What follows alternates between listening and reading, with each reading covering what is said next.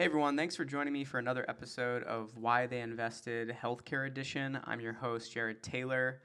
Today I'm joined by the managing partner at Nina Capital, Marta Gaia Zanki. How are you today? Very well. Nice to meet you, Jared. Nice to meet you as well. I'm excited for us to chat. I think what we'll do here is we'll dive right into it like we usually do, and then we'll go through some of your investments. So really appreciate if you could tell the audience a little bit about your background, and then we'll go over a quick overview of Nina Capital. Sounds good. I'm a trained system designer. I studied electrical engineering. I went into engineering because I wanted to build medical instrumentation. So I did that through my studies until ended a PhD at Stanford University, creating magnetic resonance imaging instrumentations. And then I always stayed in this industry. Health technology is my passion, and it's been the one thing that I've always done. But I've moved around in this industry. I've been in academia as an adjunct professor at Stanford School of Medicine and director of digital health at Stanford Bayer Center for Biodesign. I was teaching and seeing students take companies forward in health tech. I'm advising some more in Silicon Valley, starting one and being the CEO through a couple of funding stages until a better CEO came along to take it forward. And eventually all of these got me to the investment world, first as an angel and then in VC. Interesting. Yeah, you've done a little bit of everything, which is probably helping you too when you make these investments, right? I don't want to call out parts of the industry, but there's some really great firms, right, that were operators before. And those are always the firms that like founders really want to work with because you're going to be more than a check to them, right? You're going to actually be able to help them with, even if it's with just advice around like what they should be looking at. And as you know, that's not always the case with the industry, right? There's some people that they never were the operator, and which is fine. Like there's still a place for those people, but my preference was always working with the people that actually have been through it.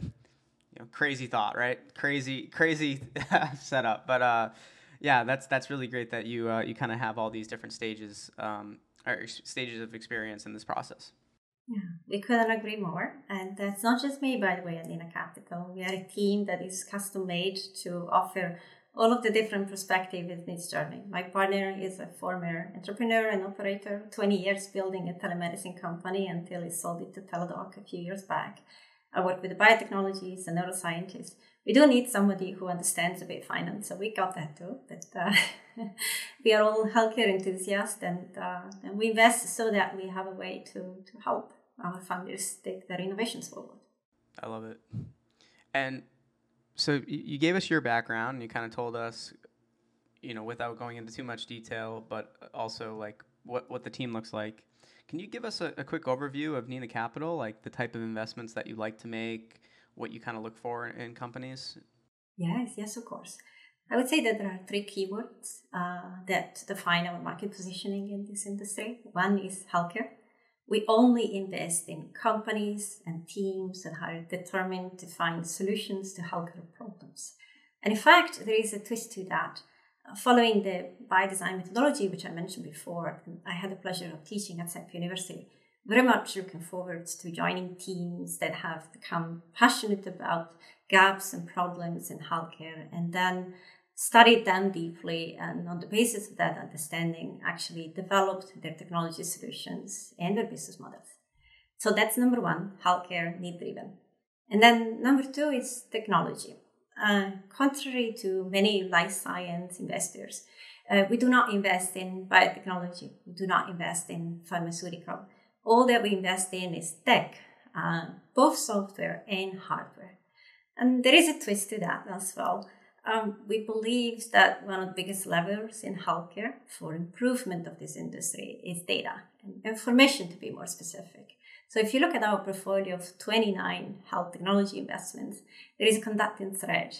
It's how we can move data, apply data, extract information from data so that we can make this industry better.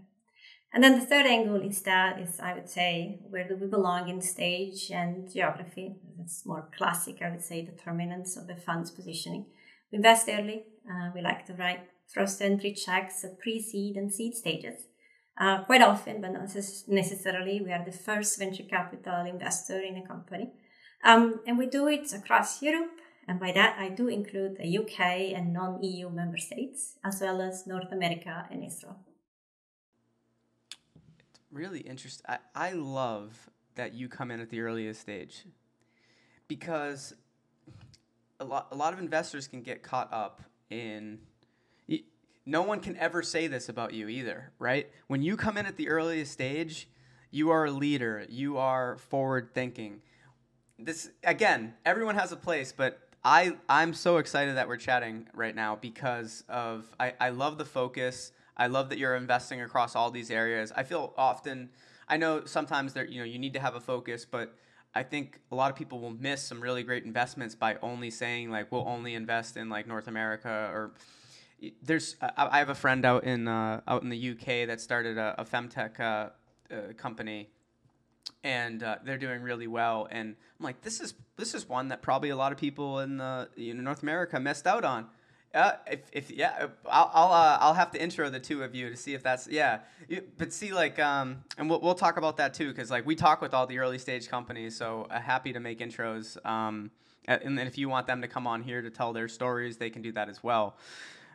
But yeah, so I just want to applaud you for going at the earliest stage. Obviously, there's more risk there, but I also think there's more room for you to be able to actually offer up sound advice that can de-risk the situation substantially. I don't think pre-seed and seed investments are as risky as everyone else thinks if they actually have some support in the early days to make sure that they're kind of moving forward in the right direction. Well, first of all, I should say the heroes are the CEOs of the companies we invest in. They're in the trenches working hard. And we do try to sort of transfer lessons learned in these industries. And our network, as you can imagine, is very heavily concentrated. And it continues to grow by virtue of continuing to invest and learn about new spaces in this industry. So we try our best to be like mentors and advisors to our companies. And as you said, when you invest very often, there are 2 or 3 people in the team, advisory boards to be built, commercial contacts to be made. And so we're here to try and facilitate all of that. And the idea is that we can invest in this space based on first principles. Just again, going back to understanding what the problem is and trying to figure out if the technology innovation and the business model has actually been a good design match to the characteristics of that problem. It's very hard to do. There are many stakeholders in this industry that you need to align behind the success of the one technology innovation that you're trying to introduce. So that's also what we try to help challenge our teams to think about all of the different perspectives that they need to be able to incorporate into their strategy. Absolutely. And let's get to the big thing for today, the big topic of discussion that you and I wanted to go through. And we can go through these quickly, but then also kind of you can put your why we invested in each on top of it after you give us a quick overview. You want to talk about 3 companies that you recently invested in. I think it was it Neucruit, Quantively, and HiHealth. Can you talk us through what each of those are, and then maybe just tack on why you decided, what was it that, I know there's numerous factors, but maybe give us a couple of the factors of that played into your decision to invest in them. Of course. Well, let's start with Neucruit then. This is our first investment of 2022. Neucruit is a pre-seed stage company that was born in the UK and is led by a brilliant, extremely energetic woman named Livia. Neucruit has found a way to augment the search, identification, and the engagement of off-site patients that are eligible for clinical trials of emerging biotechs. They do that because they want to reduce the time and cost associated with the fulfillment of their clinical trial recruitment objectives. Did you know, for example, that studies consistently find that over 80% of clinical trials are delayed every year? And that's basically just due to ineffective patient recruitment. Actually, out of 5 clinical studies, 1 will be terminated due to only poor recruitment. So Neucruit has seen this need and has asked themselves the question, why is this a problem? And has looked at patient populations that are failed by the traditional and centralized clinical trial recruitment strategies to look for patient populations that traditionally are not in those sites, and has found a clever way to find where they are and educate them on the opportunities to enroll in ongoing clinical trials for which they are a good match. So huge problem, extremely high cost to the industry. The risk is that life-saving therapies do not get to market just because of poor recruitment strategies. And Neucruit has found a way to mitigate that risk. So really excited about the clinical trial space. And this is the first, but not the last investment that we have made to try and make this very dysfunctional process more effective for everybody to benefit. So that's one, Neucruit. And let's go on to Quantively now, if you will. Yes, Quantively takes us back to the country where I have lived for 15 years before moving to Spain, which is where I'm taking this call. And Quantively has found a way for imaging facilities, obviously medical imaging facilities, to optimize their most capital-intensive technology asset and their human resource investments in the radiology department. And they do so in a way to maximize the utilization of that, while at the same time, of course, increasing patient access to services that are important to ensure early diagnosis and also ongoing monitoring of diseases.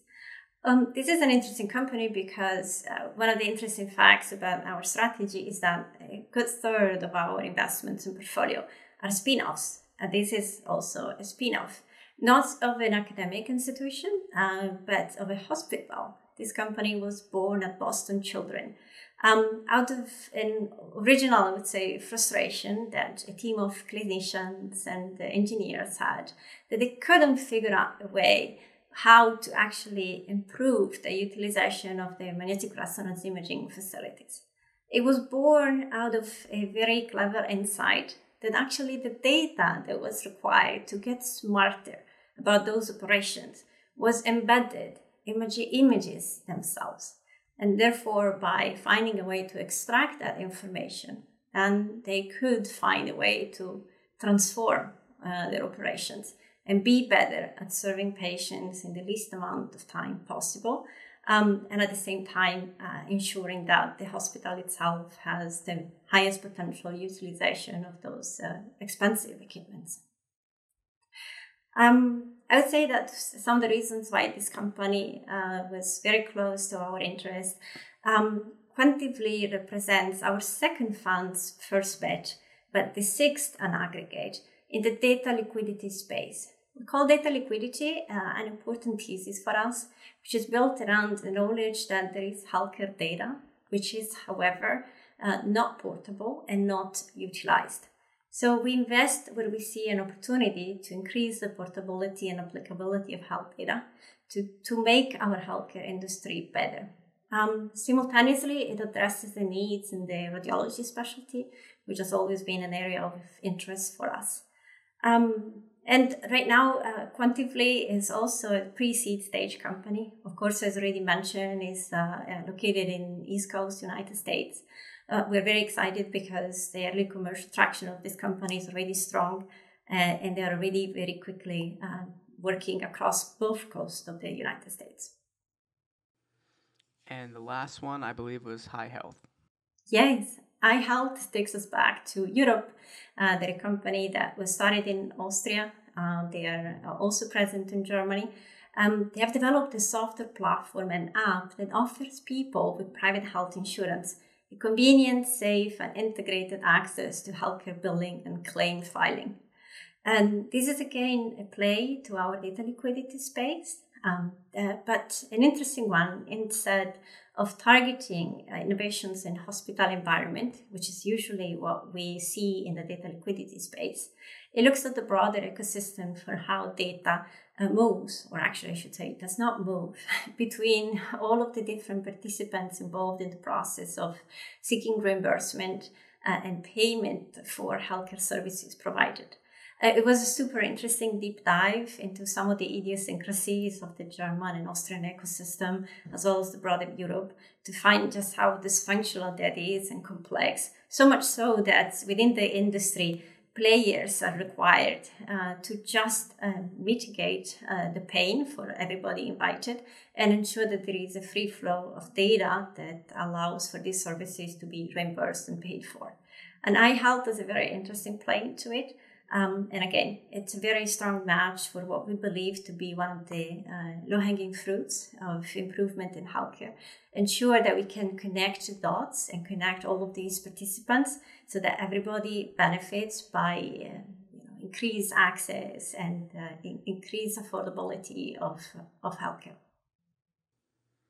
And I guess last thing before we wrap up, what's kind of next for you and the firm that you can share, right? Obviously, if you're getting ready to make some more investments, you can't tell us what those are yet. But can you tell us maybe what areas you like moving forward? Maybe that's a better way to ask you.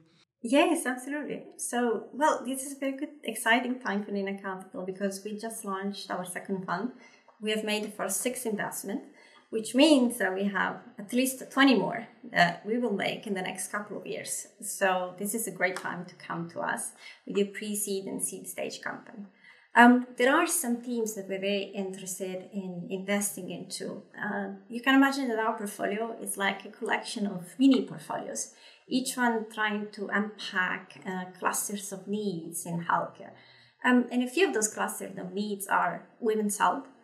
We're very interested in the whole space, but especially in opportunities to bring early diagnostics of diseases at the home with tests that are designed to ensure that women have access to treatment early for conditions that are very common and unfortunately are hardly spotted if women do not go to the traditional sites where care happens. So that's one topic. We're also very interested in men's health, and unfortunately there is a bit of a stigma to talk about some of the conditions that affect uniquely men, but we have been studying them very closely in the past couple of years, and we would be very excited to make our first investment in those space as well. And then we are interested in continuing to unpack the whole clinical trial process. And it's not just what happens in a clinical trial. We're interested in strategies to improve clinical trial design, the whole preclinical process. We're interested in the way to find real-world data that supports with evidence and the bringing of new therapies to market outside of the traditional clinical trial environment. And we're interested in how we can continue to monitor patients that have received those investigational drugs after those clinical trials have ended. I think this is a space of great transformation, and so we're interested in the whole pipeline.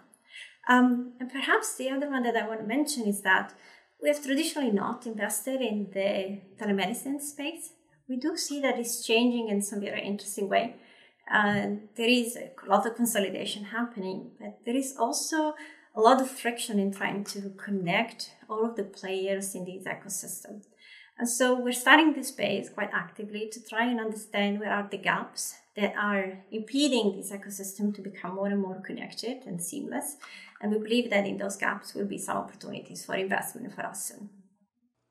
Absolutely. Yeah, it's an exciting time. Those are all great spaces.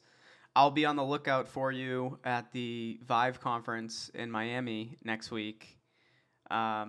Well, just so everyone knows, this just gave away when we're recording this, right?